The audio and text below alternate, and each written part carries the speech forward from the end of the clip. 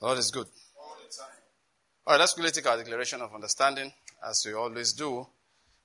Then we'll take our seats. It's our school of prayer today. We want to continue learning how to pray. And last time we started talking about how to receive by faith, but we spent most of the time talking about the spirit of genuine prayer. All right, so we're going to continue teaching along that line. But before we start, let's take our declaration of understanding, as we always do. Are you ready for that? Yes, sir. 1, 2, let's go. I declare that the Lord has given me the spirit of wisdom and revelation in the knowledge of Him, and I'm being filled with the knowledge of His will, in all spiritual wisdom and understanding. As a result of this, I'm walking in a manner worthy of the Lord. I'm pleasing Him in all respects. I'm bearing fruit in every good work, and I'm increasing in the knowledge of God. Now again, I incline my ears to His word. The word is entering my heart. It is giving me light and direction. It is healing me in every area, and it's making me more and more like the Lord Jesus. In the name of Jesus Christ. Amen. I said amen. Amen. Say it like you believe it. Amen. Amen. The Lord is good. Let's take our seats. Praise the Lord. All right, to continue our teaching, let's quickly take 2 portions of the scriptures as our text for today. One we were reading last time, we'll read it again. And that's from the book of Mark chapter 11. The book of Mark chapter 11. We'll read from around verse 20. The background to this was that Jesus went to a tree. You see that in verse 14. Having been disappointed for not meeting any fruit on the tree, he said to it, "May no one ever eat from you again." And then if you get to verse 20, as they were passing by in the morning, they, that is disciples, saw the tree withered from the roots up. And being reminded, Peter said, "Rabbi, look, the fig tree which you cursed has withered." And Jesus answered, saying to them, "Have faith in God." Now please tell your neighbor, have faith in God. Have faith in God. Tell the other neighbor, have faith in God. Have faith in God. Tell one person, one of the 2 of them, without faith, it is impossible to please God. Without faith, it is impossible to receive from God. Say, without faith, the answer may be turned back. Say, with faith, all things are possible. So Jesus said in that verse 22, have faith in God.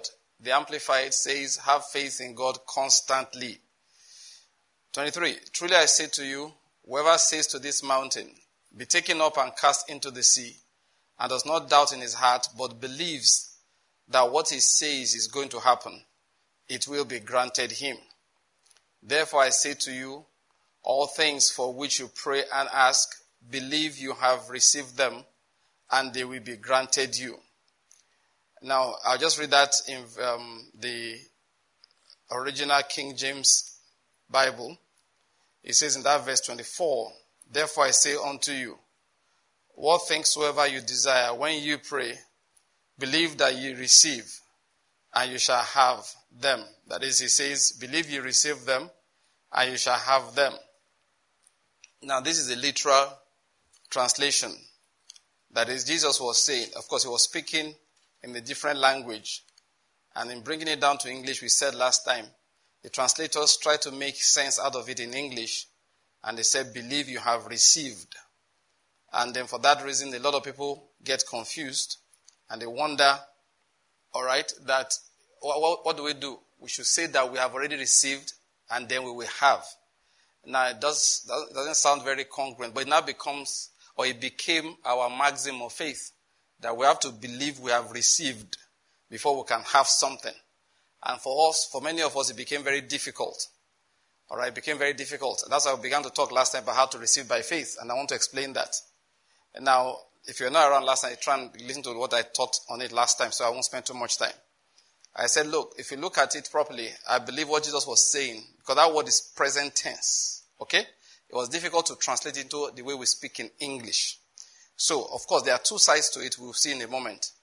What he was saying essentially is this, I'm trying to explain it, that believe that God has granted, do you understand? That's one. but you are receiving it. I hope you're getting my point. That is a process. The moment you pray, God hears. If he's going to grant, he grants.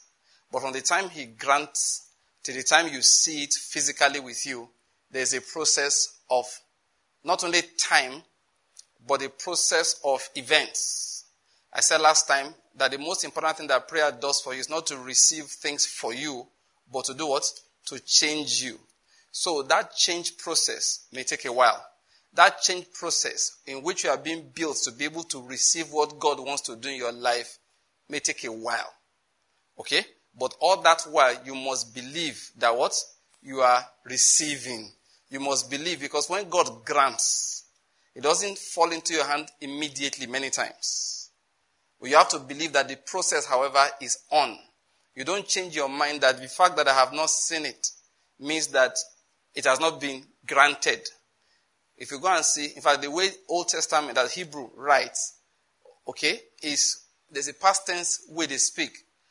So God always said, I have made you. I hope you're getting my point. This land I have given. Do you get what I'm trying to say? So he will give you the land and says, begin to possess. What does that tell you? You have not yet possessed, but he has given. Do you get what I'm trying to say? You have not yet what? Possessed, but he has given. So what is Jesus saying here? Believe that you are receiving it. Believe that even though it's not in your hand right now, God is working. A young man met me, the journey I went for the convention, and he spoke with me extensively. I won't give you the story, but it was a very touching issue. And he said that he had prayed to God for healing and prayed, and God did not heal. So he wants to know why. So of course, I wasn't quick to respond. I told him we would talk late the next day. So I went to pray. Of course, we went then, but during the night I woke up to pray about his matter. Prayed for him, and I asked the Lord to give me a word for him. And only one thing came to my heart. And by the time I was done with talking to him, all he was doing was saying, Lord, I'm sorry. Lord, I'm sorry. Lord, I'm sorry. And we were talking, he would just put his hand on his head and say, Lord, I'm sorry. I'm so sorry. Because I just took time out and said that, look, God's just saying to you, you're not grateful and you don't value life. He was shocked to hear it. And I proved it to him by the Spirit of God. I proved it to him by the Spirit of God from Scripture.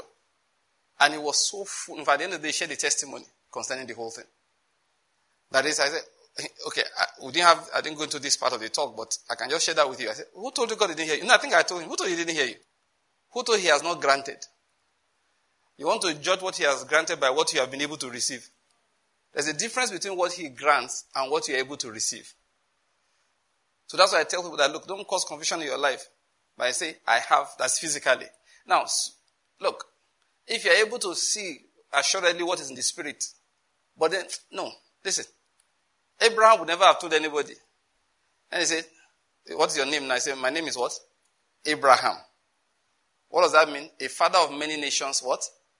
I have made you. But he won't go and tell his people, neighbors, don't leave the bucket outside, my son will bring it in.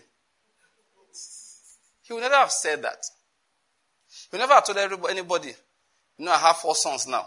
He would never have said that. That's what many of us try to do. And we say his faith. Abraham, the father of faith, never did anything like that. What he could just say to you confidently, a father of many nations, the Lord has made me. Now, I believe that what he said, how did God say to him again? I'm looking for that word. Yeah, that walk with me. How did God command him again? Walk before me. He just escaped me for a moment. So I'm walking before him and I'm being perfected. I am being perfected. And then his blessing will manifest. He could say that to you. But you never have come to him and say, if you come to my house now, there are 5 boys there. And 5 girls. Because I'm a father of many nations. And none of them have countries everywhere. He wouldn't say that. Sometimes when we speak our faith in such a manner as to create confusion both amongst the believing and the unbelieving. It's not supposed to be like that. You can say confidently without undermining your faith. Somebody says to you now, how are you feeling? What's the question? How are you feeling? You want to know the truth? If you have a fever and you have pains all over your body and you say, I feel fine, it's a lie. It's not faith. What is it? A lie.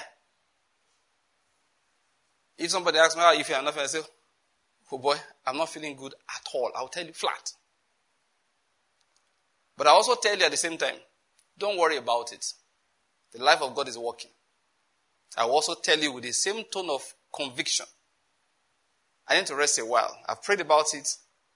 I believe that God has released his healing power and it's working in me. You can disagree with me. It's your problem. Because many times when doctor jabs the injection, do you feel well immediately? In fact, there are injections that make you feel worse. You know, our current head of state, our outgoing president, a few years ago, after he took office, he was sick and he traveled to the UK for some weeks for treatment. When he came back, he gave a testimony. He said he had never been that sick all his life. Now, this is a man who was sick, who was taken for treatment. Yet, as a result of the treatment, he confessed, oh boy, I saw hellfire. I didn't say hellfire like that. But he confessed that I've never been that sick in my life. The doctors almost killed him so as to heal him. And he confessed it openly. What I'm trying to say is that, so I'm not feeling good right now. And I tell you as much. It's not unbelief. It's unbelief when my hope is not derived out of faith. What is hope? Expectation. I'm not feeling good right now, but the Lord will raise me up. What is that? Hope. Derived from faith. The righteous man will fall sick 7 times. But the Lord will do what? Raise him up. My enemies don't rejoice over me because I'm sick. Because I shall be well. I hope you're getting my point. That's what we are saying. It is not, I'm lying down there, I'm shivering. Hey, are you sick? I'm not sick. I'm not sick. I'm not sick. I'm not sick. But the Son of Jesus will be healed. Look, take it from me. I've learned these things. I first learned that principle over 30 years ago. And after many years, I can tell you, it's not necessary. How are you feeling? Are you sick? Bros, I feel bad. That's why I'm shivering. I mean, you can see it. But I've prayed about it. And I trust that God has heard me. And his healing power is working in me. I hope you're getting my point. If the next day you come, and I'm standing up, you catch me outside washing my car, or jogging, I can tell you confidently, I told you yesterday. Do you follow my point? And then it will make, let me put it this way. When I say make sense now, I don't mean it makes natural sense. Because natural sense is that you didn't go to hospital, you may die. But there's a logic, there's a progressive, working that the mind can connect with. I hope you're getting what I'm trying to say. And that's what Jesus was saying. If you ask, listen to this. Know that the Father heard you. Know that the Father has granted. But you may not have received it physically. But don't worry, you are receiving it. Don't worry, it is working. Don't worry, the process has been started. Don't worry, God is working on the matter. Don't worry, there are different methods by which he will bring his will, which he has granted because of your prayer. There are different methods by which he will bring it to pass in your life. Even though there appears physically to be some delay, I will not despair. Because I know God is faithful. Like we said last time, he's very faithful. He's very, very faithful. And remember, don't ever depart from faith. Don't ever turn off the switch of faith. And that's why I'm teaching this. For us, because sometimes, because of lack of understanding, we don't have any choice but to, understand it. You don't understand it. So you just assume that because I'm not yet on the land, it means God has not given me. So if my name is Israel, and I've come out of Egypt, and I'm in the wilderness, I can turn to my neighbors that, please, I wish to return to Egypt because I'm not yet in the promised land. That Moses said that God granted me as a result of a covenant he made with our fathers, or with my fathers, Abraham and Isaac. But if I have understanding, I will say, God has granted me the land that he promised to my father. But now there is a process. The process involves walking through the wilderness. The process involves washing Egypt out of me. The process involves trials and tribulations. The process involves testings. The process involves eating manna so that I will be fortified with all that I need to face the giants. Because the land that God gave to me, based on the promise that he gave to my fathers, there are giants therein right now. Now, the day I'm going to see the giant, I'm going to get scared if I just jump immediately into the promised land. So I need to eat manna. I need to be fortified with manna. Manna changes my cornea. That's the front of my eyes. Manna changes the lens in my eyes. Manna changes the retina at the back of the eyes. Manna changes the center in my brain that interprets images. So that next time I see a giant, I will find them funny. I won't find them fearful. Do you get my point? So it takes a while. Because if I don't have the strength, the inner strength to face giants, I will never occupy that land that the Father granted me. So, but when I then say, do you have the land right now? I don't. But the Father granted it to you? Yes, he did. So why are you not in it? Because the process is working. I will get there. So sometimes, what should have taken a few weeks, but because of unbelief in my heart, it stretched for days. It doesn't mean he didn't grant me the land. Anybody that gives up, now listen to this. Anybody that gives up on the promise of God will never see it. And the person's life will become proof that God never promised. There's something you see in the scriptures. It's called enduring to the end. I want to say it again. I've said it many times. Once you grab hold of Jesus, just say, if you like, bless me. If you like, don't. But die with you is a choice I have made. I preached at my convention the first night. As I was preparing what would I preach, a song dropped in my heart. I made everybody sing it.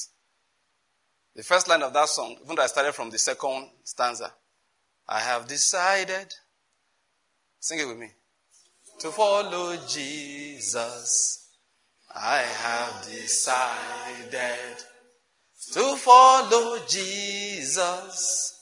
I have decided to follow Jesus. No turning back. Sing it again. No turning back. That's where I was going. That's no turning back.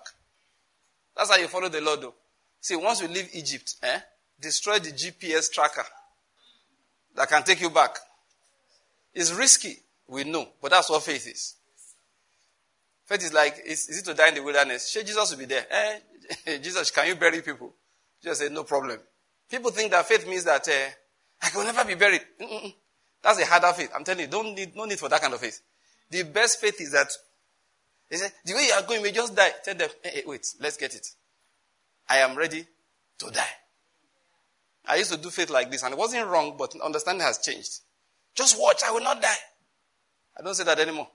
Not because I'm planning to die, but because why stress myself trying to prove to you I won't die? Then the way you are going, you may just die. I said, you that's not following me, won't you die? That's what I'm going to tell you. It's what we die for that's the issue. If you die pursuing money, you're dead pursuing money. If I die pursuing Jesus, I'm dead pursuing Jesus. When they're going to tell the stories later, they will call you a fool. And they will say it's never a fool that loses that which he cannot keep to gain that which he cannot lose. So you died pursuing money that even if you had gotten, you and the money would have died together. But me, I died pursuing Jesus, whom when I get, I have eternally. And that's how I do faith now. My own faith right now is a dying faith. You get my point?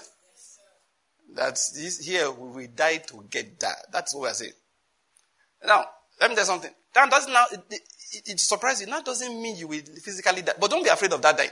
See, number one, okay. Let me not start keep classifying things that I'm not sure that's the order. No. But one of the most important weapons that the devil uses against us is fear. Fear of death.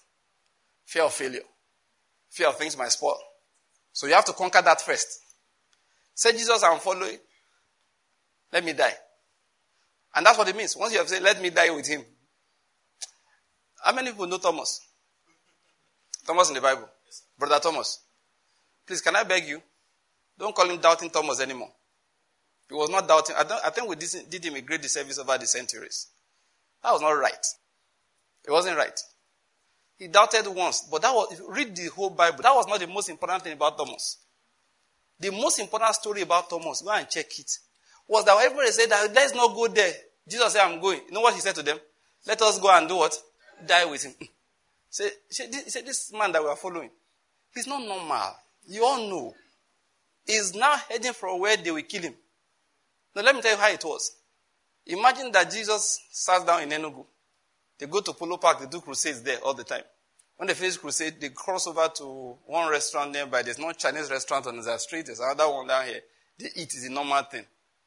Everybody will come, touch the Lord, touch the Lord. The Lord now says, now, we are going to Sambisa to go and find Boko Haram and ISIS. All those of you are with me. We're entering bus. We are going to where? You look at it like, eh? Okay, let's be clearing the crusade ground until you come. Who wants to go and die? Thomas now looked and said, of course, everybody said they are not going. So Peter looked at James. James looked at John. They looked at Andrew, Philip, Matthew, all of them. They come to Thomas. Thomas was packing his bag. Thomas, what are you doing? He said, the man wants to go and die. Let's just go and do what? Die with him. So he kissed everybody bye-bye. Where are you going? My God likes to die. I want to tell every Christian, you must have that Thomas faith. The faith that says, let me go and die with him. Now once I come out of Egypt, see, I believe in prosperity, amen? You heard me quote Isaiah 66 verse 12 so many times. Behold, that it thus says the Lord, I will cause prosperity to flow towards you like a river, and the wealth of the nations like an overflowing stream. I believe that. I believe that God will make all grace abound towards you, that you will have all sufficiency in all things and abound to every good work. I believe that. I believe, all right, that though he was rich, he became poor, that you and I through his poverty may be made rich. I believe what John said, beloved, I wish above all things that you will prosper and be in health, even as your soul prospers. I believe it. I believe the Lord is my shepherd, and I shall not want. I believe it. I believe he came to give us life, and life more abundantly. I believe all of those things. But none of that is my faith anchored on. I refuse to anchor my faith in all of these things. My faith is anchored on only one thing. On Christ Jesus. You know what I'm saying so? There have been people that all these are true. Now, let me say something to us again. The promises of sonship and the demands of slavehood and servanthood are two different things. Did you hear what I said? I don't think, maybe I'm not so clear. The Bible is full of promises for the children of God, which they have because they are children. But then, there are two kinds of children of God. Let's use the word sons now. There are two kinds of sons. There are sons that serve. Two portions of the scriptures that teach about that well. Malachi and also Paul writing to Timothy. Concerning Timothy, he wrote, he said, he has served with me in the cause of this gospel as a son serving his father. He said, I will spare them like a man spares his own son who serves him. So you find that in the scriptures, all right? There are servants. There are sons. But there are sons that serve. I hope you're getting my point. And so you see, Paul will write, Peter will write, James will write, Jude will write, and they never called themselves sons of God. Even though they knew the doctrine of sonship. Even though Paul will write Romans chapter 8 all and around there, he taught us about the fact that we have been adopted as sons. Yet when they want to address himself, Paul, a born slave of Jesus Christ. And anyone that does not elevate the slavehood or born slavehood or born servanthood, different words use the same thing anyway, but different versions using different words. Anyone that does not elevate it above sonship with his rights will become prodigal. What are prodigal sons? They will never plant a church where there are no rich people. They will not go to a mission field that's not fertile materially. They are prodigal, they don't know it. Now, the ability, that's what I'm going to say. The ability to give things up is one thing your faith must be geared towards. So even though you believe in prosperity, you can say like Paul, if it will hinder my ability to preach the gospel, keep it. Doesn't mean it's not my right. Paul knew about marriage. He knew how to work, the principles of living with a wife with a husband, raising children and all of that. But he said, the kind of ministry I'm running cannot be run with a wife. It's not every time that the wife is a blessing. Sometimes she's a hindrance. He said clearly, you have to mind the things of this world if you have a wife. He didn't say it was evil. He just said that it will not fit my kind of ministry. And if you read the story of Pa Elton will say that he loved children and loved to have many. But being a white man coming to Nigeria in the 30s, when he came, he said, it was clear to me that I would have to be returning home because I did not believe in splitting up families so that my children could go to school. For that reason, he said he had to go with having only one daughter that he came with, that he couldn't afford to have more children. It would disrupt his ministry. That's what he said, that it would disrupt his ministry. The man so believed in that ministry that he left instructions that burial ceremony for him is a disruption of the work he came to do. And the day he dies, they should bury him quickly. And everybody get back to work. And after he died, they only waited for his daughter to arrive before they buried him. And they said, Papa said, everybody get back to work. So sometimes we take the sonship thing, all right, and keep it aside. So Paul will say, even though these things were my rights, I chose to forgo of them. Paul will tell you things like, if I'm ministering the word, those who hear the word must be responsible for all my needs. He says the order of scripture, that the Bible says, thou shalt not muzzle the ox that is threshing out the wheat. He said, but I needed to have something to boast concerning. He said, if I preach the word, if I do ministry, if I obey the call of God for my life, he says nothing that is not, it can't be rewarded. It's why? I have not done anything extra. He said, the one I have done, necessity is laid upon me, and woe be me if I don't preach. So if I preach, I've become neutral. I've managed to do the necessary things, and I've removed the woe out of my life. So I said to myself, how will I go further? He said, I will preach it at no cost to anybody. So he took the privileges of sonship, kept them aside, and took the burdens of being a servant. That's how you follow Jesus Christ. I hope nobody listens to me who still believes this nonsense, that if I give, I must collect. If God comes to you and says, for all this you have given, what should I give you back? Tell him nothing. Why did you say nothing? I don't want to remove the privilege of having served.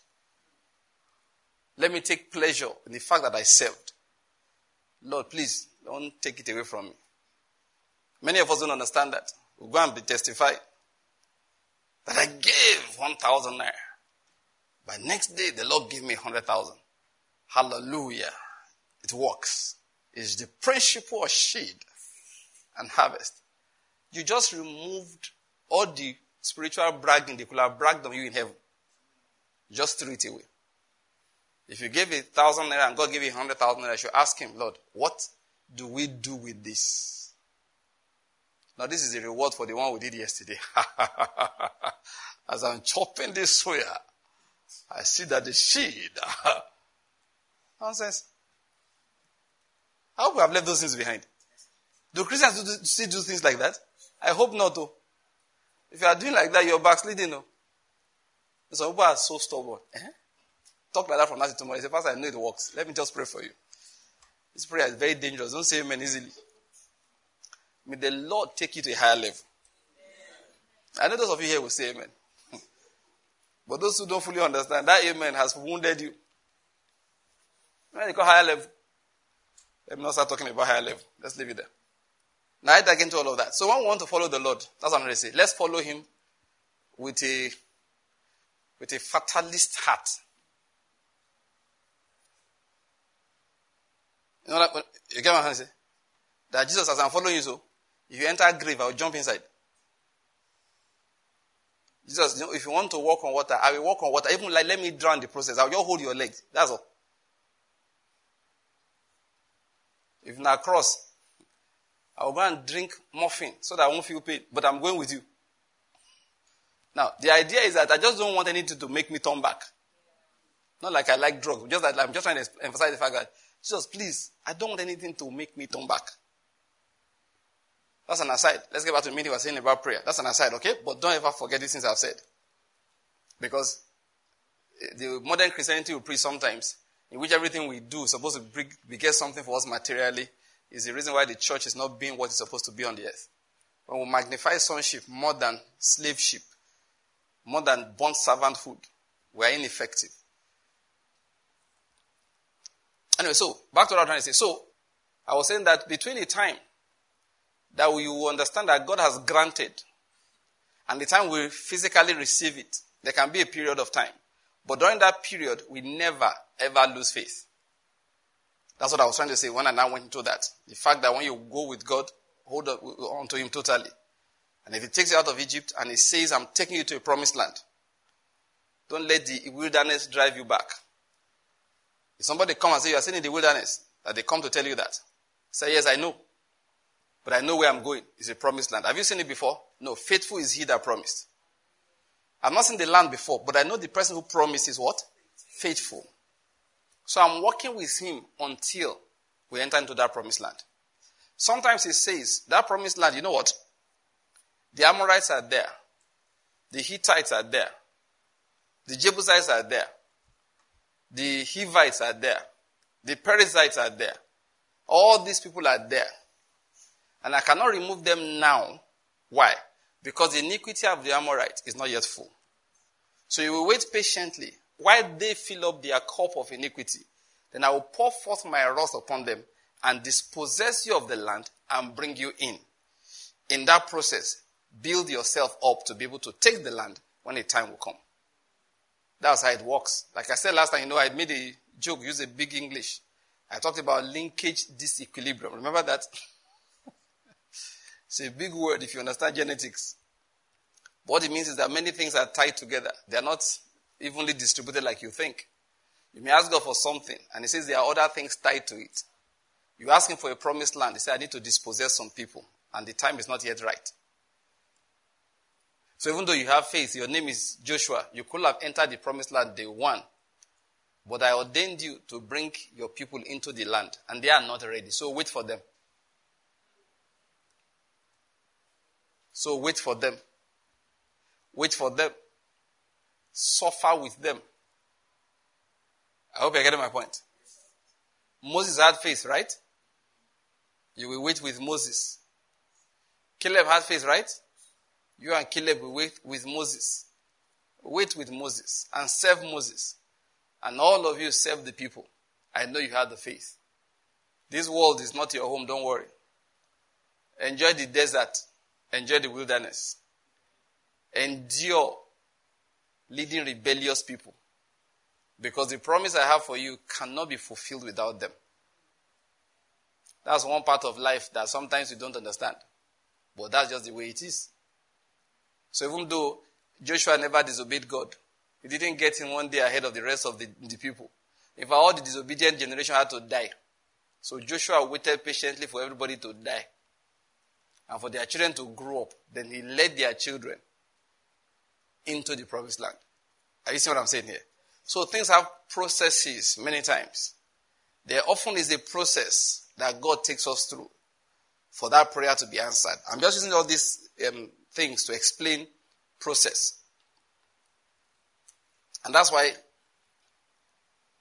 we said last time that the peace of God is the first thing that God grants. You need to have peace. If your heart is disturbed, Jesus used to say it's very important. He said, how did he say it again? Let not your heart be troubled. Yes. A troubled heart cannot receive from God. A troubled heart will lose patience with God. So it's so important that we receive peace from God. And what did Peter said? What did Paul say? Paul said, what you do is that when you have troubles on your heart, what do? Take them, give them to the Lord. We read that from Philippians chapter 4. James said the same thing. Peter said the same thing. Cast all your burdens upon the Lord, for He cares for you. And Paul said, what you are gaining primarily from that prayer is peace. We think what we are gaining primarily from prayer is the thing. No. The first thing you gain as a result of praying is peace. It's the first thing you gain. Suddenly what used to bother you doesn't bother you anymore. Some people have come to me previous times. They have been praying the Lord for this, praying the Lord for that. So after a while, I tell the person, you know what? Stop praying about it. It's enough. Let's do Zebediah. It have do. It's enough. You need to get into the level of peace where, one sister told me something once. I'm always dreaming that this and this. I dream that somebody snatched something from me. Digression? How to interpret dreams. Steve-O, make sure you remember where I was. I was talking about peace being the primary thing that we grab first as a result of prayer. Do you understand that? So that the process of God can continue without us losing heart and thereby losing faith and then aborting the process of God. Remember that. I have helped to summarize it too. But I wanted to now say something that one sister told me, and I said, let me digress into what? Interpretation of dreams. First, you cannot live your life by dreams.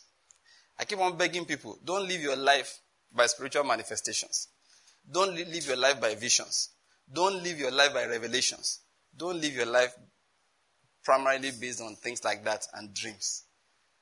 The primary way you live your life is by the precepts of the Word of God. That's the foundational thing. Do you know why I say that? All these other things can easily be manipulated. I can give you 5 reasons why people dream. And that's not all the reasons there are. I just said 5. So let me try and make up 5 for you quickly.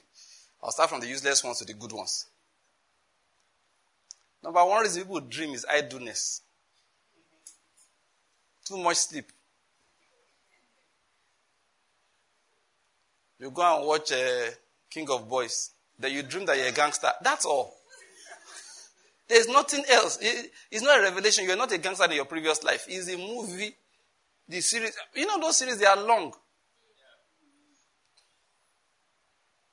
It's a more reasonable dream. Digression is digression. Stop going around life looking for signs. That's the one is very useless one. That's worse than dreams. Some people are just looking for signs. 3 red buses just passed in front of me. There must be something God is saying about red. There's nothing.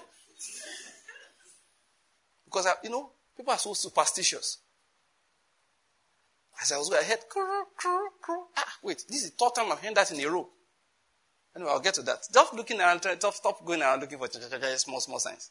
Number 1, anyway, that's a small digression, Number 1 is people dream, is idleness. Too many movies. They are pursuing your dream. Why? The last 4, look, I don't watch horror movies. I think since 1991, I saw a horror movie last that I can remember. 1991. Now, in case you don't know what they call 1991, this is the year 2023. I remember very well because I just graduated from school. While waiting for our final results to be announced and all of that, my friend and I said to go and visit one of our senior brothers. And those days, video players were not so common, but he had a VC player in his house, video cassette player. So he gave us a movie to show us some things. He was trying to teach us some things, actually. He said, we should see this movie. It turned out to be a horror movie. Not those kind of horror movies you see. There was nothing, worms were not coming out of people. Nobody was turning to Dracula. You didn't have zombies walking around. But there was just this guy who had what they called, I wanted the name of it because the power he had is the name of the movie. He had this kind of power. That so if you kill him, he will resurrect another person. And was a devil. And if you check it, horror movies, people are unkillable. The Satan is unkillable. I've never seen him. There's only one episode of Hammer House of Horror that I saw as a little boy in which the Satan died. And I think I didn't look at it. Well, if I look back and I go and watch, I'll see where the Satan woke up as they were saying, to God be the glory, You know what I mean? 1991. So I'm telling you. How many years ago is that? 32 years ago. That was the last time I watched a movie, a horror movie. Why did I stop? By that time I was already preaching. For me, I was preaching on campus. I was a retired campus fellowship president. I was already teaching faith. I was already writing Bible studies. Yet, to step out of the room we're staying in, to go to the toilet, to go and ease myself during the night, I became afraid. I didn't know when last I feared anything. I come out, And those guys in the film who actually come to escort me. In my mind, I became terrified. Terror gripped my heart. Why? I watched the movie. I began to confess faith. Like, why do you have to confess all this faith? Just stop watching the movies. So since then, if you start a movie, I check it's horror, I switch it off. I'm not afraid though. I just don't want to be afraid. Are you getting my point? Yes, I don't want you to fill my heart. Out of the abundance of the heart. You know, the heart operates by what you fill it with. I said, no, please, oh. I stopped. Many of the dreams we've been having, that's where they come from. Without me even planning. I like movies, all right? But I realize I don't watch many of them. I don't even have, if you come, there are TVs all over my house. They hardly show anything. My children use it with them to play games most times. Other times to watch school book. I'm not saying movies are bad, but you have to select. If you want to watch horror movie, the best horror movie I can recommend for you is The Passion of the Christ. The Dreaming of Jesus. And it's death for you. If you want to watch a movie where they do bad things, just go and watch Passion of the Christ. And cry with those women. Hey. Don't cry for me. Cry for, for your children, all of that. Go and watch that. I'm going to be watching movies that glorify the devil. So number one reason people dream is what? Idleness. They fill their hearts with nonsense. For that reason, most dreams you dream have no meaning. Did you hear what I said? Another reason people dream is their fears. Which is the reason why I remember that story. The sister who told me about the dreams she was having. That's a very strong one. When people are pursuing your dreams, just wake up. Don't go and be rebuking any devil. Just go and check, who am I owing? One day, one brother called me. I called him. He said, Banky, you didn't let me have peace today. I said, me? That in his dream, I was pursuing him up and down. That he turned this way, I appeared there. He went this way, I appeared there. He said, that he had no peace this night. Why? He was owing me some things. It wasn't really money. He was supposed to do some jobs for me. I paid, as we were supposed to delay. Okay, as I paid on the first week of January. This is like the 6th week of March. Does March have 6 weeks? Anyway, we're already towards the end of March. I never see my work. So when I called him, he was already dreaming of me. Before I called, he said, Banky, you didn't let me sleep this night. How can you sleep? Wicked soul, how can you sleep? So if you're always pursuing your dreams, please ask whose money you collected. This really happened to one of our brothers. He's a pastor. He told me a story. One lady came to him that she was, I don't know, a dream or real life. She was being oppressed every night. So she came to Pastor, help me. So Pastor went to pray. There were 2 evil spirits that used to show up in her dream. Trying to choke her today, tomorrow trying to remove her clothes, tomorrow trying to knock her head with hammer. Different things. But they really were harassing her. 2 spirits. So she won't be able to sleep. So finally she ran, Pastor, help. Pastor's okay. We'll talk tomorrow. Pastor went and prayed. As Pastor was praying, he started hearing, she has our money, she has our money. She heard 2 people shout, she has our money. Or she has my money. So she stopped praying. What was that? So she called him. He says, come. Whose money do you have? Some women are just wicked souls. You don't want to marry a man. He's spending money on you. You don't want to marry him and you are eating the money. Thunder fire you there.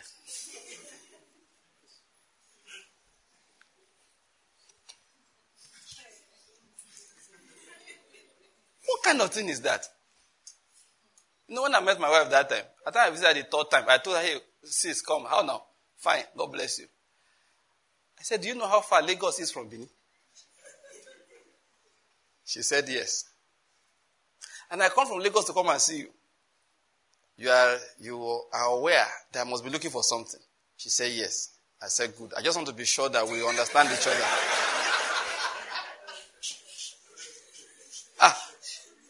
Let me tell you, he's a nice guy. I'm not a nice guy. I'm a guy with ulterior motives. Do you know how poor I was that time? I buy you chain, you wear them. Rubbish. I'm not saying you must marry because of chain where I buy, but at least start praying. And if your spirit is doing like this, next thing I bring, don't collect. He said, no, don't worry, it doesn't matter. It matters. Do I look like Otodola to you? It matters.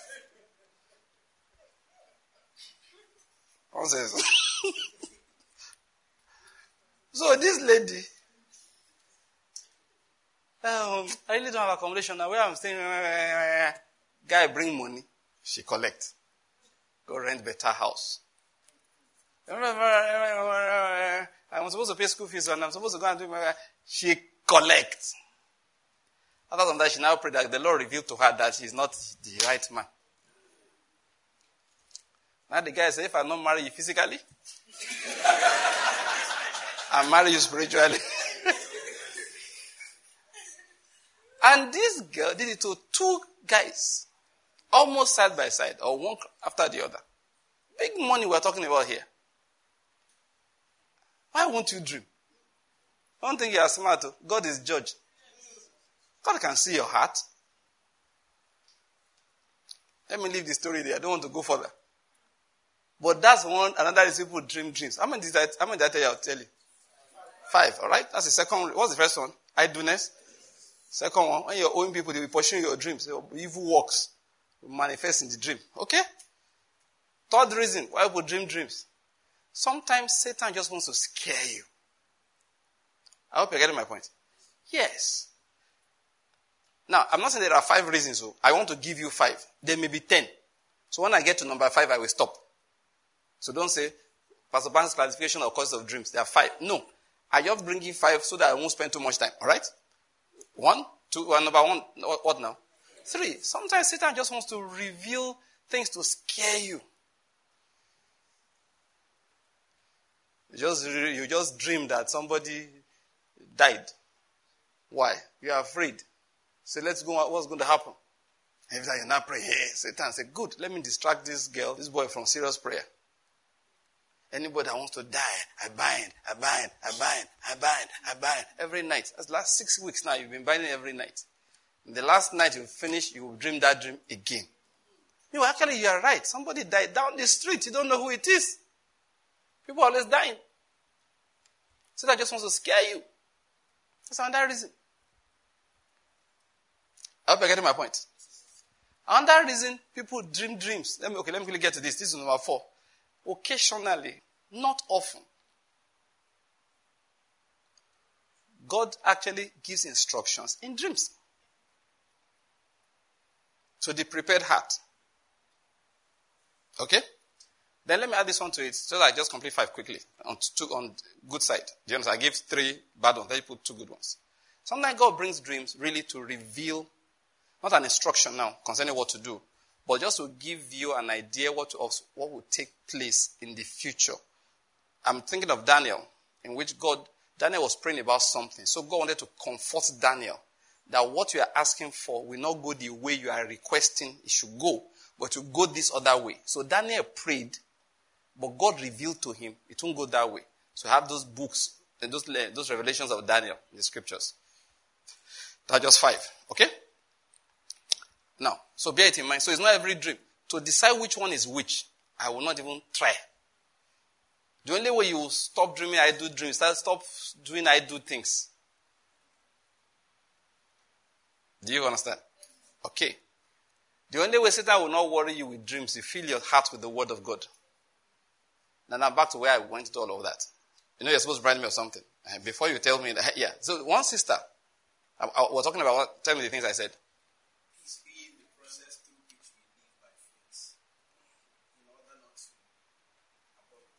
Okay, good. So I was trying to say that peace is very important because we have to endure and hold on to faith, even if there is a delay in what we prayed concerning. Do you understand? Because if our hearts are disturbed, then we will lose faith, and then the angel that brought a message to Daniel will have to turn back. Because my wife asked me once, what if Daniel has stopped praying? I had to meditate on that answer for her. And I said to her, listen, if Daniel has stopped praying, it would have been for Daniel a sign of giving up. And if he gave up, the angel will have had to turn back. I would never have arrived. Okay? So Daniel had to persist. And that was a sign. What that is, that he was still waiting. That was a sign that he was still waiting and the angel had to keep trying. Alright? So that's where I was. So I was saying that don't let them disturb your peace. So that's why I went to dream. So one sister used to tell me, she called me, I went to preach somewhere, so she came to see me. And told me how she was dreaming. Revelation will come. Prophet in church will prophesy that she was holding something. They snatched it from her. And she was carrying something and it fell and broke. So she has been praying and sowing and tying the hands of God because they revealed to her, essentially, the interpretation of that is that she's going to lose her job. And she had a good job. When she came to me, you know how I prayed? Father, in the name of Jesus, whatever you do is forever. Nobody can take it. Oh, I will begin to bind and hold it. You know I don't do such nonsense pray. I don't do such nonsense pray. When she told me, I said, next time that Satan shows up, tell him, take the job. That was my own prayer. I said, tell him, take the job. And then when they say, pray that you will not lose your job, no, I won't lose it. When they say, sow a seed so you won't lose your job, go and eat suya and lose the job. Say, I'm not giving today. Is it because of that job? I'm not giving today. I'll give tomorrow. By the way, is there anybody that wants money? I don't want to sow a seed. Any missionary going somewhere that we don't know, come and take. You're looking like, what? I said, you know what? What? Satan has taken a good hold of you with fear of death. You have to toy him. You know what they call toying him? Satan, like my son came that time. Where is he? That guy in the middle there. He said, Daddy, I'm going to be Maggie.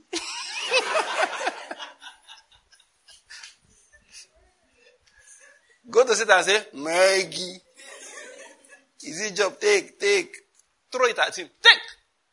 Say, if you can walk in my office, come and walk there. And if you can't walk there, get out from here. I say, is this I don't want to lose it.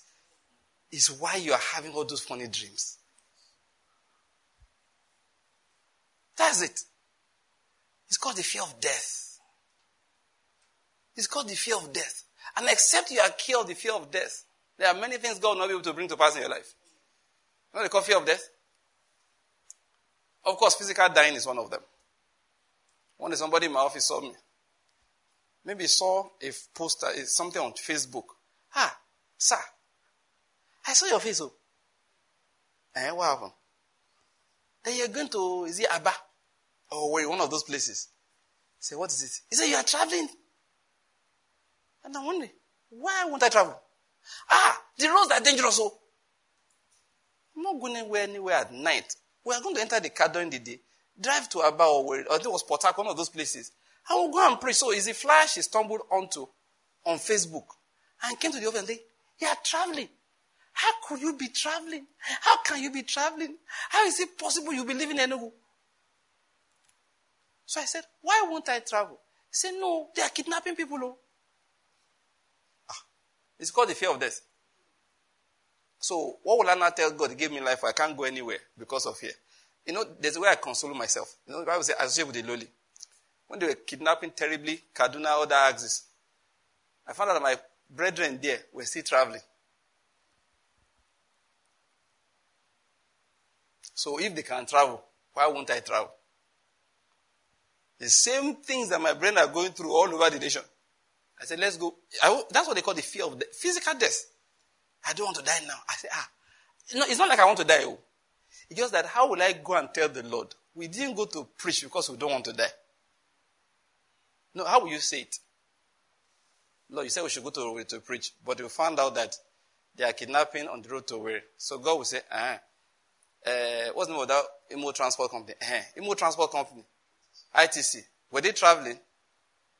Say, Lord, I found out they were traveling. Those who are not afraid, they traveled. So you didn't travel? No. Why? My life is more valuable than their own. So where were they going? They were going to school. So they love education more than I love you. Brethren, that kind of thing, I'm not fit to talk. So I get up, I go my way. So I told the lady in my office, by the way, I have gone, I have come back. This is what you're telling me that, why am I traveling? I've already gone and I've already come back. No, really, let me tell you, David Paulson said, the cure for fear is what? A greater fear. I kind of fear God more than I fear some things. One day a friend of mine came to my house. So he came from United States. So he went to do some things, and I said after that he will come to Enugu. Stay with me for like 2 days. Just hang around, go out, see people, see old, acquaintances and friends, and then take a flight back to the US. So one day he called me, said, I beg, advise me. I said, on what? He said his wife had the dream, had the revelation. We demanded that he should start coming back home now. So she abandoned the trip. Now the trip from where he was coming from Port Harcourt. The trip was going to be by road. And of course, I love that guy for one reason, for a number of reasons. But one reason is that he listens to advice. He said, hey, Banky, what do you think about, I'm coming by road? I said, bros, sure, you won't just announce to everybody, hey guys, I'm just coming from America. Are you going to do that? No. Just dress like the rest of us dress. You are from Biafra like the rest of us. Are you getting my point? You have the accent. Enter motor, be like normal people. Don't worry, you'll be safe. He said, thank you. And that's what he does. He comes home, just looks like you and I, and then if he opens his mouth, you just know that it's coming from Ubwete. So it's not a problem. So I said, don't worry. Come.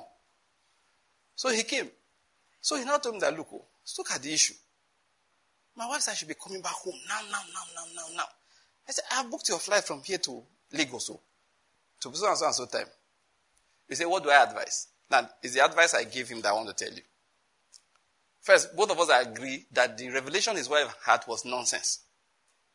He agreed with me. Both of us said, now fear the warrior. When you read too much newspaper reports, you wonder what's going on in Nigeria. And your husband is now inside the place.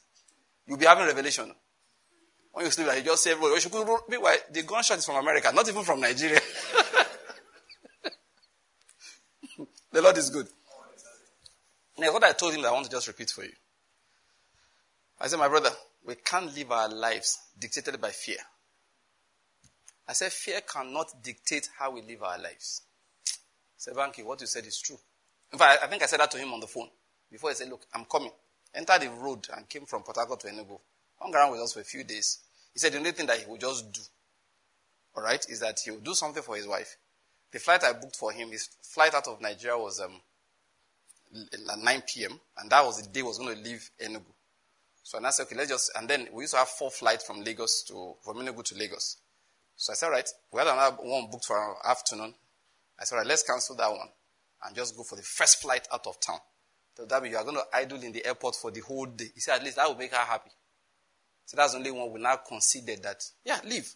Just to make the woman calm down. But we both agreed that the revelation is pure fear. Speaking. And we cannot live our lives based on fear. Which is why when I get revelations, I don't want anybody to give some of them to me. Because the only result you give me is fear. You don't correct me. You don't rebuke me. You don't make me improve in my walk with God. The only thing you are doing is you are trying to scare me. Say, I see death around you. I say, so you that has seen it around me. Did I tell you what I'm seeing around you too? In fact, that death was surrounding the two of us. It's true now. That's my own. Don't make me fear. Correct me. What I want is, your revelation should let me improve my walk with God. Your revelation should help me improve, not come and scare me. I've heard that thing before. As people have said, I've heard those kind of things. You think I had not told me something? They've told me before. What did I do? I didn't pray about it. I'm not kidding. I didn't pray about it.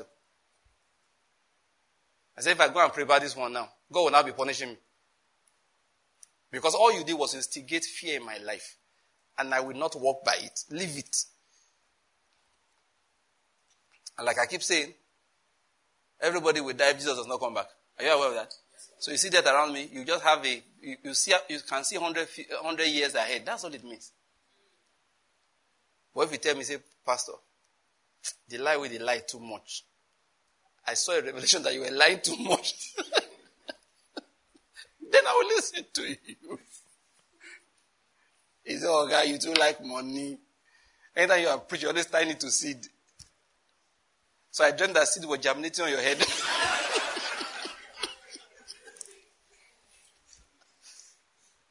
Then I will listen to you.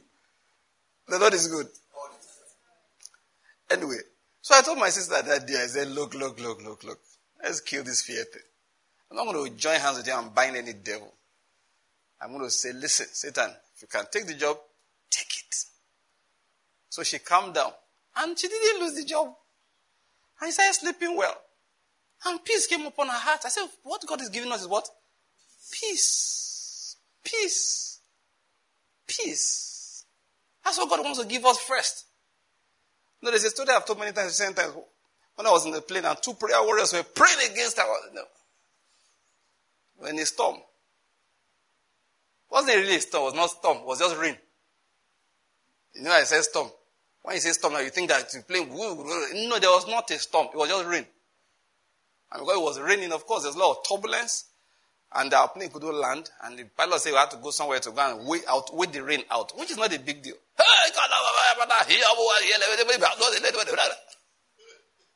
Now look, these 2 people. Say, why do we Christians just embarrass Jesus like this? Why? You know it's called prayer of show. Most of those prayers are nothing but prayers of show.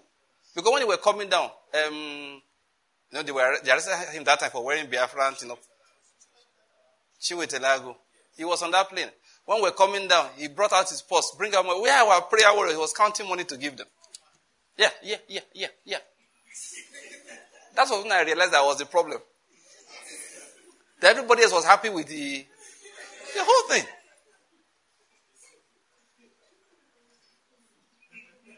That day I was so upset. I was telling Jesus, please, sorry. Father, we are so sorry. This is annoying. Hey, go over. This plane will not crash. I said, it was not planning to crash. It was designed to fly like this.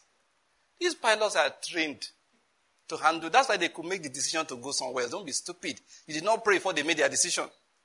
Why are you trying to scare us? So we come against every crash. I said, crash did not enter anybody's mind until they said it. Now you have scared us with your prayer. They now stood in the shoes of Elder John. An apostle came with it. Thank God I wore my shoes to Benin. Couldn't get my shoes. Now, why I'm telling the whole story again is that I looked, I said, you want to command peace? You are not at peace. That's what came to my mind. I felt like telling them. I almost called, in fact, I had almost stretched my hand to tap on them and say, my sister, that's not how they pray. You were not at peace. You can't command peace if you are not at peace. You can't give what you don't have.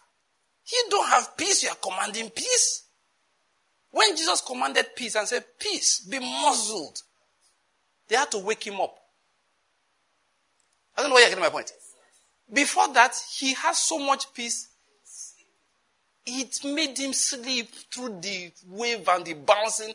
He couldn't wake up. They had to tap him, say, oh God, don't you care that we perish? What does that tell you? They have first sent somebody. Yes, now. I can imagine it was John they sent. No, it's not John. I think most like, is it Philip? Yeah.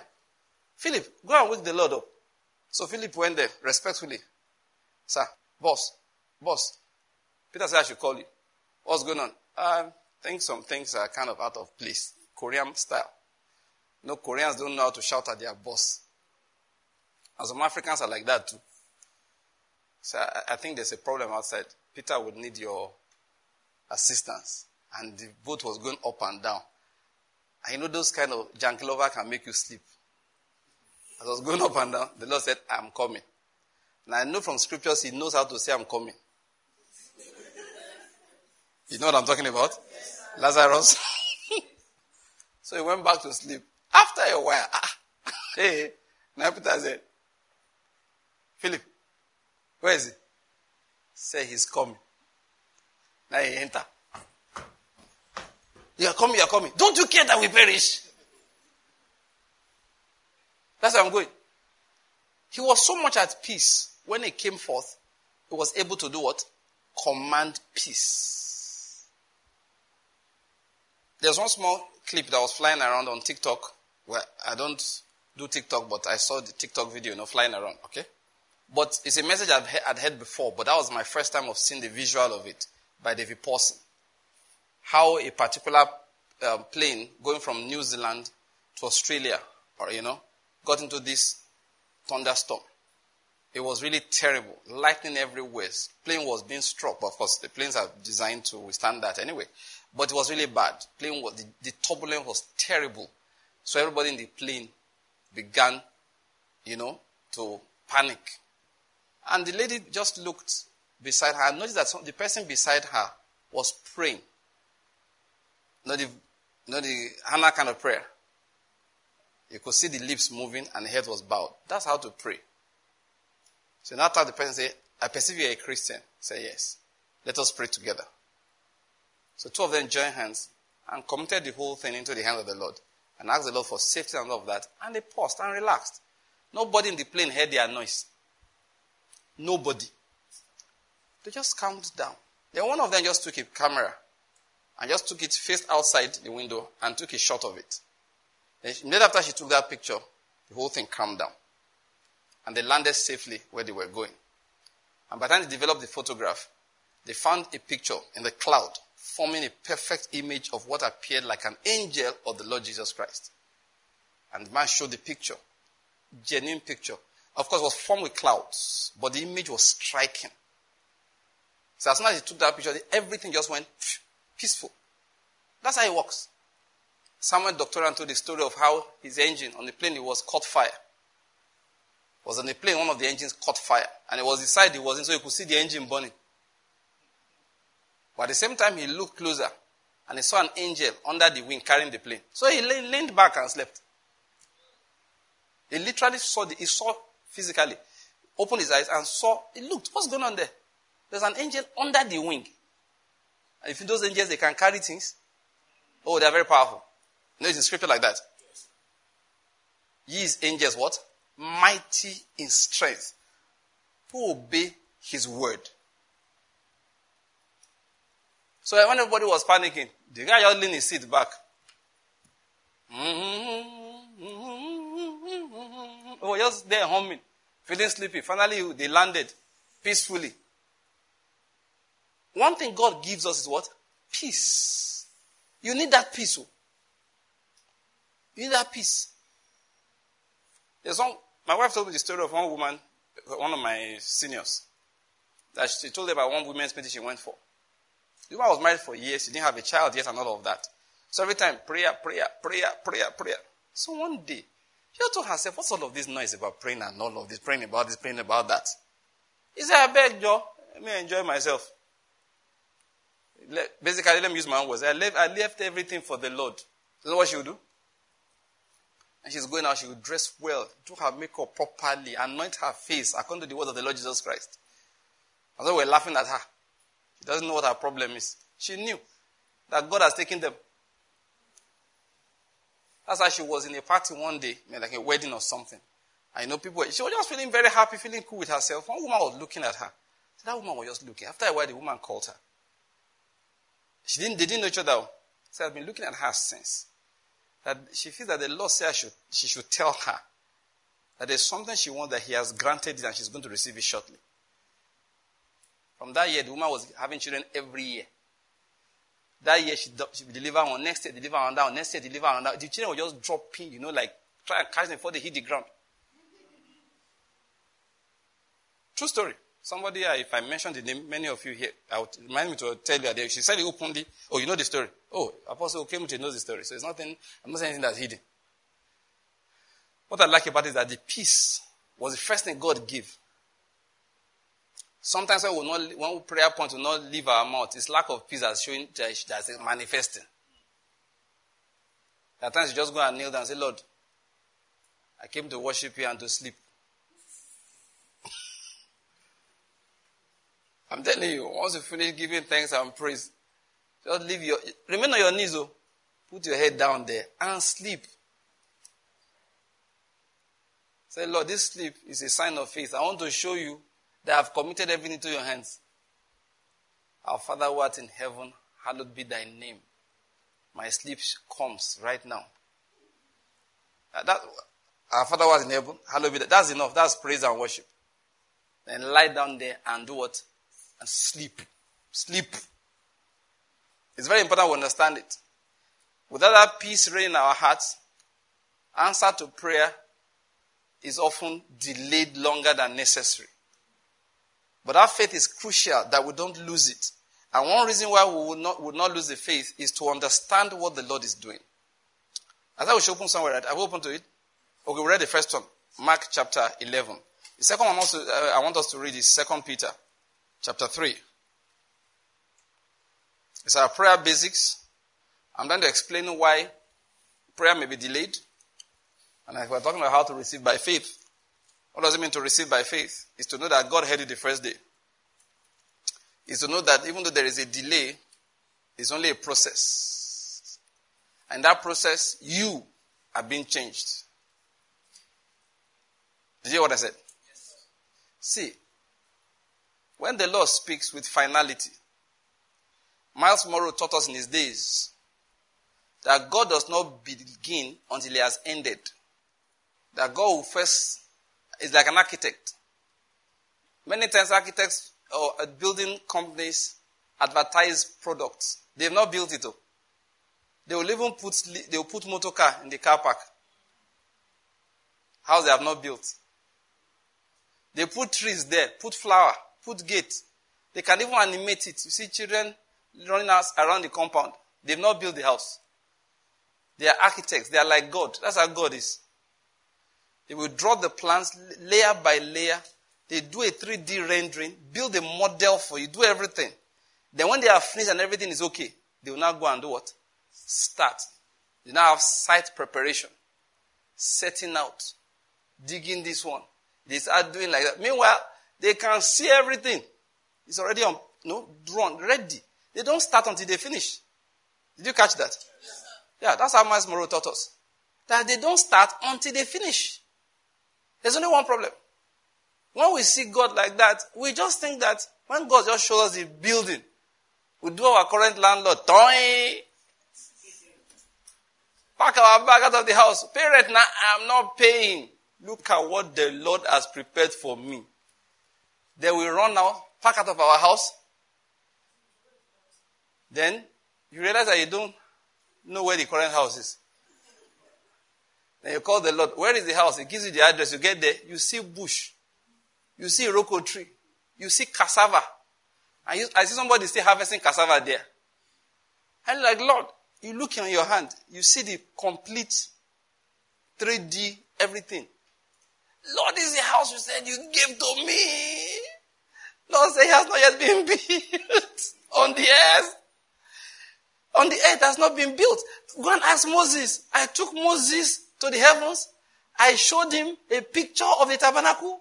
And I told him, go down to the earth. Make sure you build it exactly according to the pattern. God is an architect. And it's the Bible.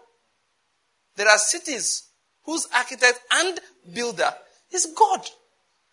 About God is an architect. If you're an architect, you are doing a God job. I know you shout. I knew you would shout. God is an architect. I'm telling you. He's an architect. He's first of all an architect. You go and check it in the beginning. The Spirit of God was brooding over the surface of the waters. When he spoke, what happened was that as soon as he said, bulldozers moved to site. They cleared the place. Workmen came, laid all the lines. They began to dig. He came again and said, they laid the block, laid the foundation. That's how they did it. That's why he used to come and, God was also an inspector. As an architect, you have to inspect the site. Bishop, am I correct? You have to periodically go and look at what they are doing. You have to check. And what are you checking? Are they building according to the pattern? So that's why God uses, the Bible says God looked and said it was what? Good. You can't say it's good unless there's a reference. So that's what he used to do. He will look and say, this is good. That's how the Lord is. He has finished before he starts. Now, this is where I'm going. Many times, that initial finishing is what we are told about. A father of many nations, I have made you. That's the architectural drawing. Now, Abraham, you and I will build what I have made. How do we build? Come out of your father's house. Come and walk with me. I hope you're getting my point. And what is God doing in that process? He's changing Abraham up to the level where he will be able to receive Isaac. So let's get that clear. God does not waste time. He uses that time to accomplish a certain purpose. So once we start on a particular direction, God starts building us up in that direction. Many times, see, let me say something to you. This is my perfect illustration. That woman, not the widow of Zarephath, the Shunammite woman. Because if I give you something you can't handle, the thing will die. What do I mean? She did so well to Elisha and his servant. Elisha said, what do we give this woman? She's been so nice. And the servant said, she has no son. He said, that's our specialty now. Call her. By this time next year, you will embrace a son. What did the woman say?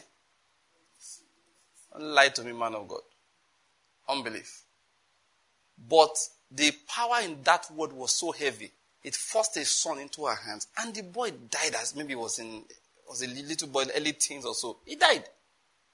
I read that portion of scripture and it dawned on me that God was saying that, see, I need to build you up. If I did not, this is what would have happened to Isaac. If I had thrown Isaac into Abraham's house by force, he too would have died at this particular point in time. I needed to build up the faith of not only Abraham, but of also Sarah. So that's what God does with time. So he said, Abraham, let's build your faith. And like we've said in previous times, it was not just building Abraham's faith to be able to receive Isaac. He was building Abraham's faith to be able to what? Give up Isaac. And that was the most important thing. To build Abraham to be able to give up Isaac. We won't talk about in details now how he was doing it, but just let's know that that's what he was doing. So the cause of the delay in the life of Abraham was simply the preparation period to get Abraham ready to be able to receive Isaac. That's all. So why is there delay sometimes? God is preparing us. I said last time about linkage disequilibrium, remember? Sometimes what he's saying is that the very thing we are talking about, maybe apparently you can receive, but what about the other support structures around? Like I said humorously, but as a matter of fact, because you are praying for me to give this kind of car, you should have prayed about the house first. This house you are living in, if I bring that car here, you won't sleep again. Because anytime you park it outside, you'll be checking whether they have removed the wire, whether they have removed the glass. Wait. So you prayed for a car now, no problem. I have heard you. You did not pray for a house, don't worry. I know. But to be able to fulfill my word about this car, to release it, I have to move you out of here. He won't just jack you up one day. Landlord will just kick you out. No, he won't do that. He will start persuading you that this house is not good. Because you see, some people, we're all like that, human beings. We're all like that. One day, we're going to pay rent. Years ago, long ago now. My wife was working UBA at that time. So I sent her a message that I finished negotiating with the agent. This is the money, this is the fee, the agency fees and all of that. At that time, that was a lot of money. I look back now. She had to draw, then it looked big. It was 660,000 that she had to draw. And there was no all this transfer thing. So we drew it as cash. So she was in the bank. She was working. So I sent her a message. So you drew the money. And her colleague was like, what is that for? So my husband wants to pay somebody. What? Rent. So then shouting. How can you give somebody this kind of money as rent? Why don't you buy your own land? And I was looking at them. What is wrong with all these people? Okay, while I'm buying the land, will I still live under the mango tree in the center of the land? Now, that time the money was big. The money was huge by most people's, at least in town. I'm telling you, it's like, it's more than 20 years ago. Yeah. So you can imagine. You're paying that amount of money, 2 years rent. It wasn't even 1 year, it was 2 years rent. Okay, 1 year was 300,000. They're like, what? About 20 years ago. I'm just a small calculation, about 20 years. So people were shouting and shouting. How was that? She was even wondering, like, are we doing something bad? They started wondering, like, my husband, are you sure we're okay? I said, but don't mind your colleagues in the office. And it was not even a fantastic house. I had to do a lot of repairs. Better houses were going for much more than that. But everybody around felt that no. And it was it was a 5-bedroom duplex, very nice area in Independence Layout. So most were living in 2-bedroom flat here, so they just felt like, hey, how can you pay this kind of money for a house? They say, if I have this kind of money, we'll build our own house. So one day, one of my wife's colleagues built their own house. I went to visit them, and I told my wife, if they give me this house free of charge, I swear I won't live here. But they were very happy it's their own. I said, no, let me live in a house I did not build. It's in scripture like that. You will live in houses you did not build, please. Now, where I'm going with all of this is that God knows that your mind is like that, and you are praying for this kind of car. So where will you park it? With this kind of, how can you pay that kind of money mindset? Say, there's no problem. You know what I'm going to do for you? I'll put your car, park it in one corner of heaven. Then the angels will lead you to go and visit. And you have money. That's why I'm going with all this talk, actually. You have money for a better house. But you just feel, I better keep this money for land. And let me just advise you, this is just off the cuff advice. The land you buy when you are poor is never good.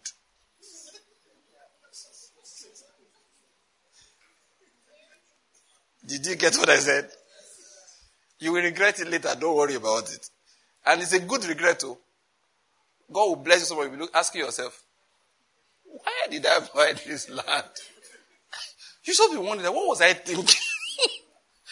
One of my colleagues said he wanted to rent his house. I said, why are you not living there? He said, the area is not good. But you are the one that built the house. See, don't ever be in a hurry. See, can I just beg you? Don't be in a hurry. What did I say? Let God take care of you. Don't be afraid that tomorrow, he say, hey, the price of land is going up. See, you will also go up. Say amen to that. Amen. Say amen again. Amen. Say amen one more time. Amen. Next prayer. You will go up faster than inflation. Amen. Another prayer. Inflation will serve you. Amen. You hear what I said? Inflation will serve you. Amen. See, inflation or no inflation, your blessing is commanded. Your name is written on it. Your name is written on it. Your name is written on it. It will come to you in due season. Never make decisions out of fear.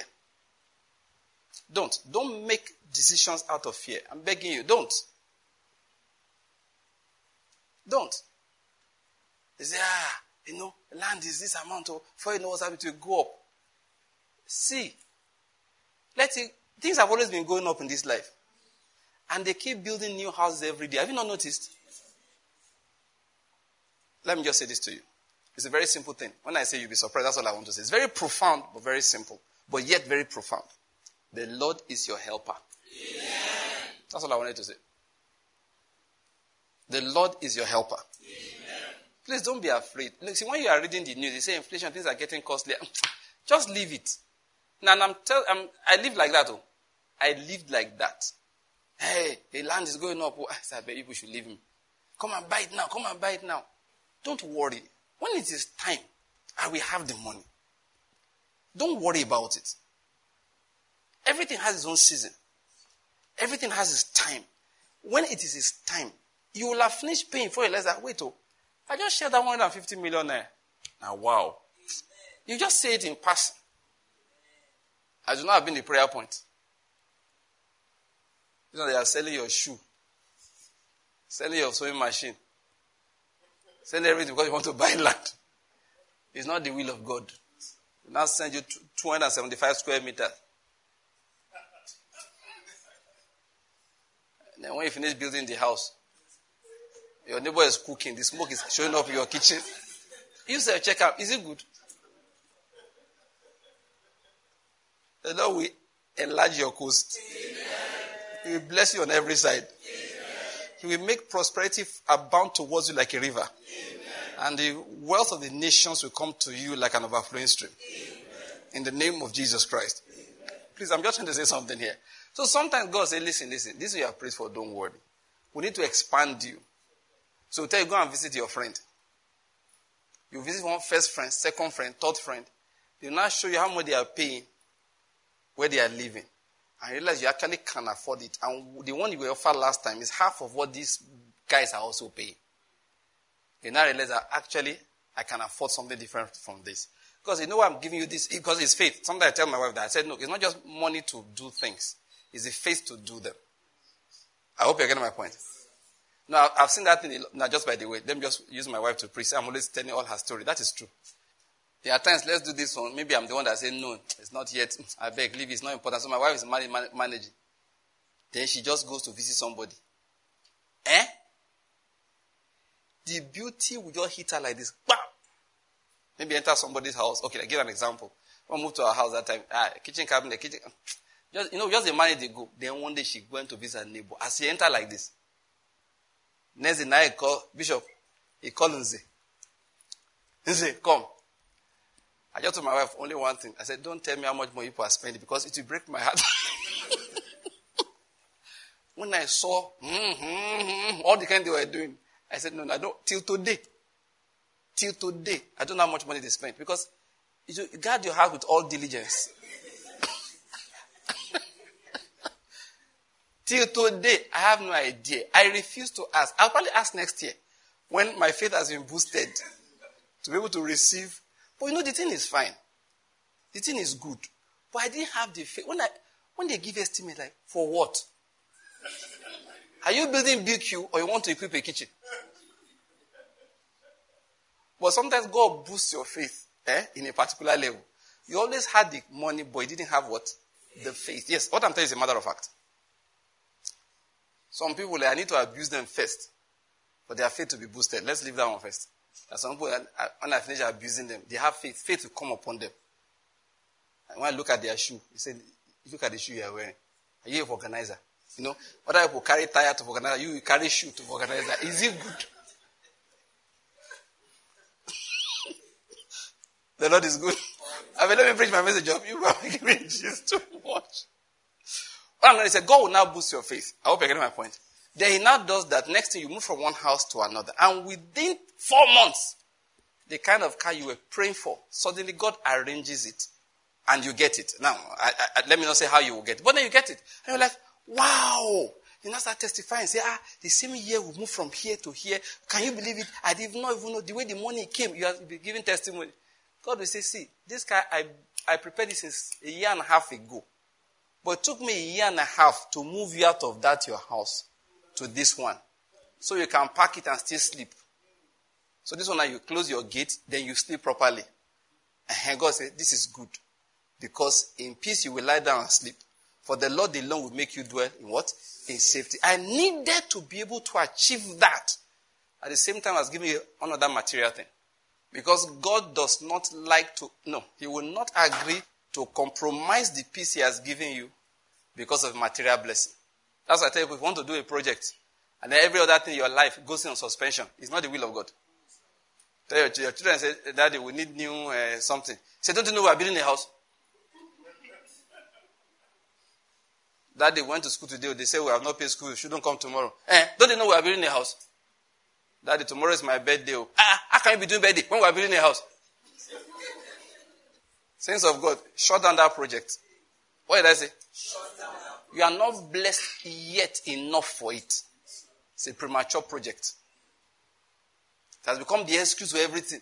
When pastor is preaching in church, he said that our children's church, we need to expand it and put projector and air conditioning. What are they doing with air conditioner? These children, they are sports. They are sports. What is air conditioner? Because you have been in the house.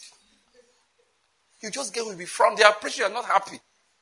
Because when they say that somebody should donate air conditioner, two people looked at you like this. They say, you can afford it now. You're angry. The children, why can't they use fan? I don't know. The children of these days, they're spoiled. When I was young, we didn't even have fan. We used to use our baby.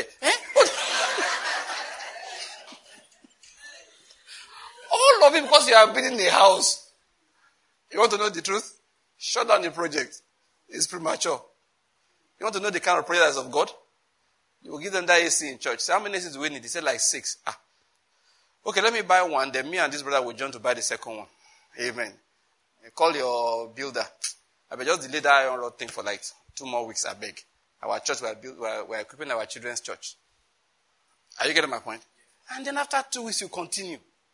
And your son says, it's my birthday. Go and buy him the fattest cake. And in fact, get an architect to help you design the house. Then give it to the picture. The picture of your house is to make it for that child. And they said, Daddy, what is going on? He said, this is the kind of house you will live in. Oh, then enjoy his birthday. And he said, how can you be changing your shoe when we are building house? The Lord is good.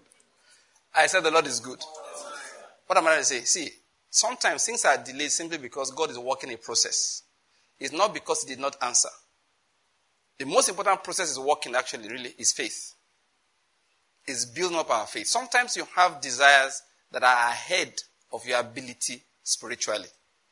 Abraham came to God, what do you give me? Say that I go childless. He had desires. And God said, don't worry about it. Your wife is going to bear you a son.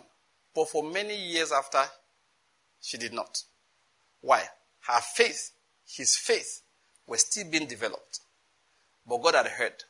And it was building them up in different areas. I want you to understand that I'm Jehovah Jireh. I supply. I want you to understand that I'm Jehovah, your defender. I want you to understand that I'm Jehovah this, I'm the Lord this, I'm the Lord this, I'm El Shaddai, I'm all of that. When they had understood all of this, then it became easy for Abraham, despite the dangers, to see people, strangers passing, and bring them into his abode. Come and stay with me. And those were the angels that God said, go and deliver the blessing I have for Abraham. And they prophesied that by this time next year, your wife will embrace a son.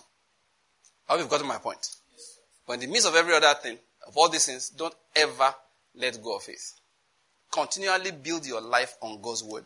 Knowing one thing for sure. Let's just read this particular scripture and now I'll finish with it. Knowing one thing for sure, that the promise of God does not fail. 2 Peter chapter 3. I said we should open to it earlier actually. From verse 3. That in the last days, mockers will come with their mocking, following after their own lusts, and saying, where is the promise of his coming? Now they are mocking that he said the Lord is coming. Where has he not come? Now jump to verse 8. He said, do not let this one fact escape your notice, beloved, that with the Lord 1 day is like 1,000 years, and 1,000 years like 1 day. He said, the Lord is not slow about his promise, as some count slowness. Notice that emphasis, as some count slowness. But the Lord is patient toward you, he says, not wishing for any to perish, but for all to come to repentance. Now notice what he said here. A day with the Lord is like 1,000 years. And 1,000 years is like a day. Basically, it wasn't saying be switching to do calculation. People do calculation sometimes that because Jesus said this and that, it means 1,000 years. God made the earth in 6 days. He meant 1,000 years each day. So it's 6,000 years. That's not what it means. What it means is simple. With the Lord, what should have taken a day can take 1,000 years. In the same manner, it can take 600 days or 600 years. It can take 1 year. I hope you're getting my point. I mean, what did God say to Israel? 40 days you went to spy. I will make 1 day a year for you. What did he make it 1,000 years? A day will be a year. So it can be anything. And you see, God is not stuck on chronology as we are stuck on it. That's what he was saying. I just came back from my convention in Benin. The title of the theme was Come Lord Jesus. And Dr. Fagwemi preached a message that I think if you love deep things of God, you should listen to that message. 2 sessions, all right, of teaching. And he said something very profound. He said the Father did not even set a date. You know his proof? He said if he did, Jesus will know it. So when they say the Son of Man does not know, he said, you know what it means? The Father has not set it. The angels do not know, not even the Son of Man. He said, no. I mean, the Father didn't set the date. Otherwise, how did the Son not know? Very profound. And I understood what he was saying. But listen to this. What it means is that, see, God does not deal in days and time, hours, the way we do. He deals in seasons and fulfillment of the purpose for each season within an allotted, let me use the word. I don't want to say period of time, but range of time. I hope you're getting my point. Yeah, so there are things you can do in 5 days. The Lord said this should take between, humanly speaking, 5 days and 50 years. Usually a very wide range. Because it takes time for him to give up on people. That's why it's slow to anger. Now what it means is that if he says, do this in 5 days, what he's saying is that you should be able to accomplish it if you put all the necessary effort, discipline into it within 5 days. But then, to the next level, we wait until they finish the duty of 5 days. If you like, stretch it to 15 years, it's your problem. So a day can become 1,000 years. 1,000 years can become 1 day. What matters is how quickly did people come to what? Repentance. Did you get that? The Lord is not slow about his promise, as some count slowness, but is patient, not wishing for any to perish, but for all to come to repentance. So if all comes to repentance in 2 weeks, what you thought would take 1,000 days will be 2 weeks. If all comes to repentance in 2,000 years, what we thought should be 2 weeks will take 2,000 years. Now, the slowness, why it took 2,000 years, is not the Lord. Why did it take 2,000 years? Slowness to repentance. We said the first thing prayer does for us is what? Changes. So until you are changed, the answer is not coming. So once you have asked the Lord for something, stop harassing him, start harassing yourself. Do you get my point? And every time we pray about anything, and we are meditating, see, there's no option. As you are meditating on scripture, the Lord will be opening your heart to see the areas in which you need change. I hope you're getting my point. Listen, it's as we change spiritually, in our souls, in our hearts, that's how we open ourselves to be able to receive what the Lord wants to give. What the Lord has given, that's how we'll be able to receive it. I hope you're getting my point. It's so crucial. I don't have time to be giving examples. Sometimes God wants to just know. Let me give an example. Purpose. Hannah's story is a story of purpose. I learned Hannah's story when one preacher, when I was a house officer, I'm talking about 1992, came to our church and explained that God needed to connect Hannah with a particular destiny, with a particular purpose in Israel. And the day she stumbled into it through many methods, that was when Eli gave her the prophetic word of God. I hope you're getting my point here. Yes, it's very, very important we understand it. So, so instead of saying, God, answer me, God said, look, I answered you day one. The first day you brought up this matter, I answered you. The angel is on the way. Now, have you ever asked yourself, what gave the angel, the prince of Persia, the power to withstand that angel? God sent an angel. And now, have you ever asked yourself why it took 3 weeks for Michael to come?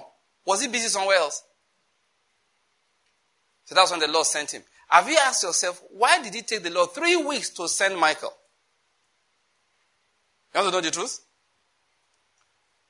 The adjustment was not made in the heavens. The adjustment was made on the earth. Don't have time to go deeper into that. The adjustment was not made in the heavens. The adjustment was made on the earth. Now, what kind of adjustment I can't give you for sure. But I know a range of adjustments that was possible. One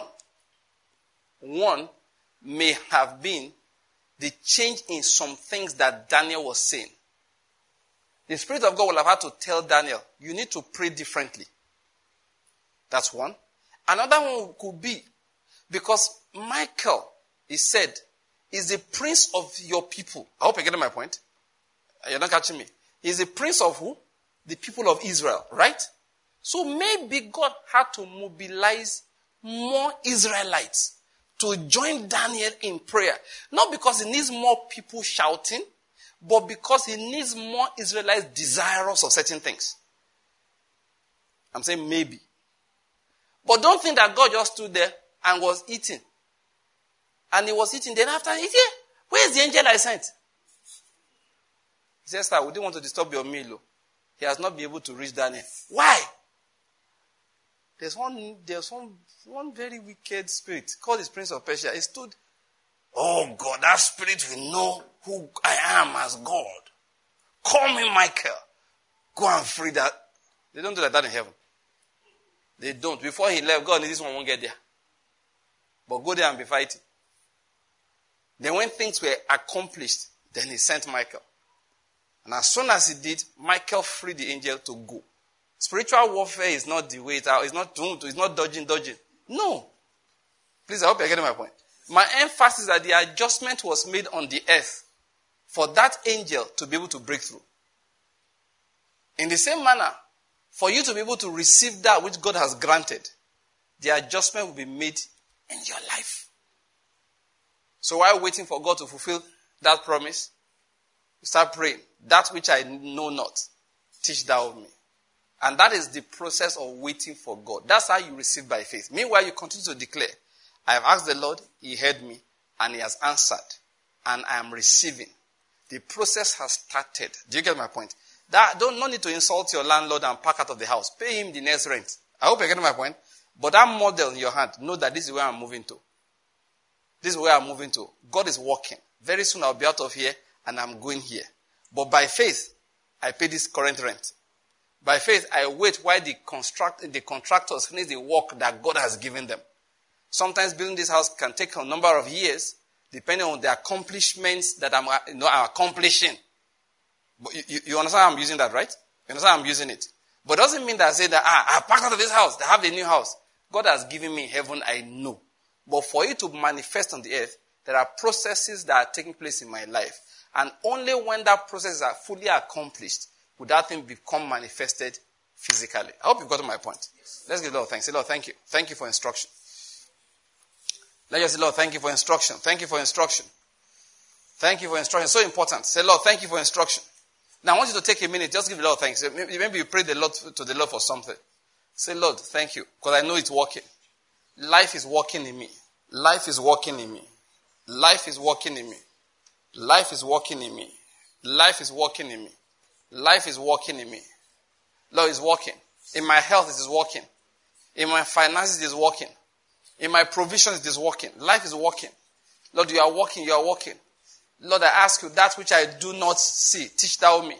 Teach me that which I don't understand, so that I will not be an obstruction to what you are doing. Teach me that which I do not understand, so I will not continue to be an obstruction. Lord, that which I do not understand, teach to me, so that I can repent as necessary. In the name of Jesus, so I can repent as necessary. So I can be changed as necessary.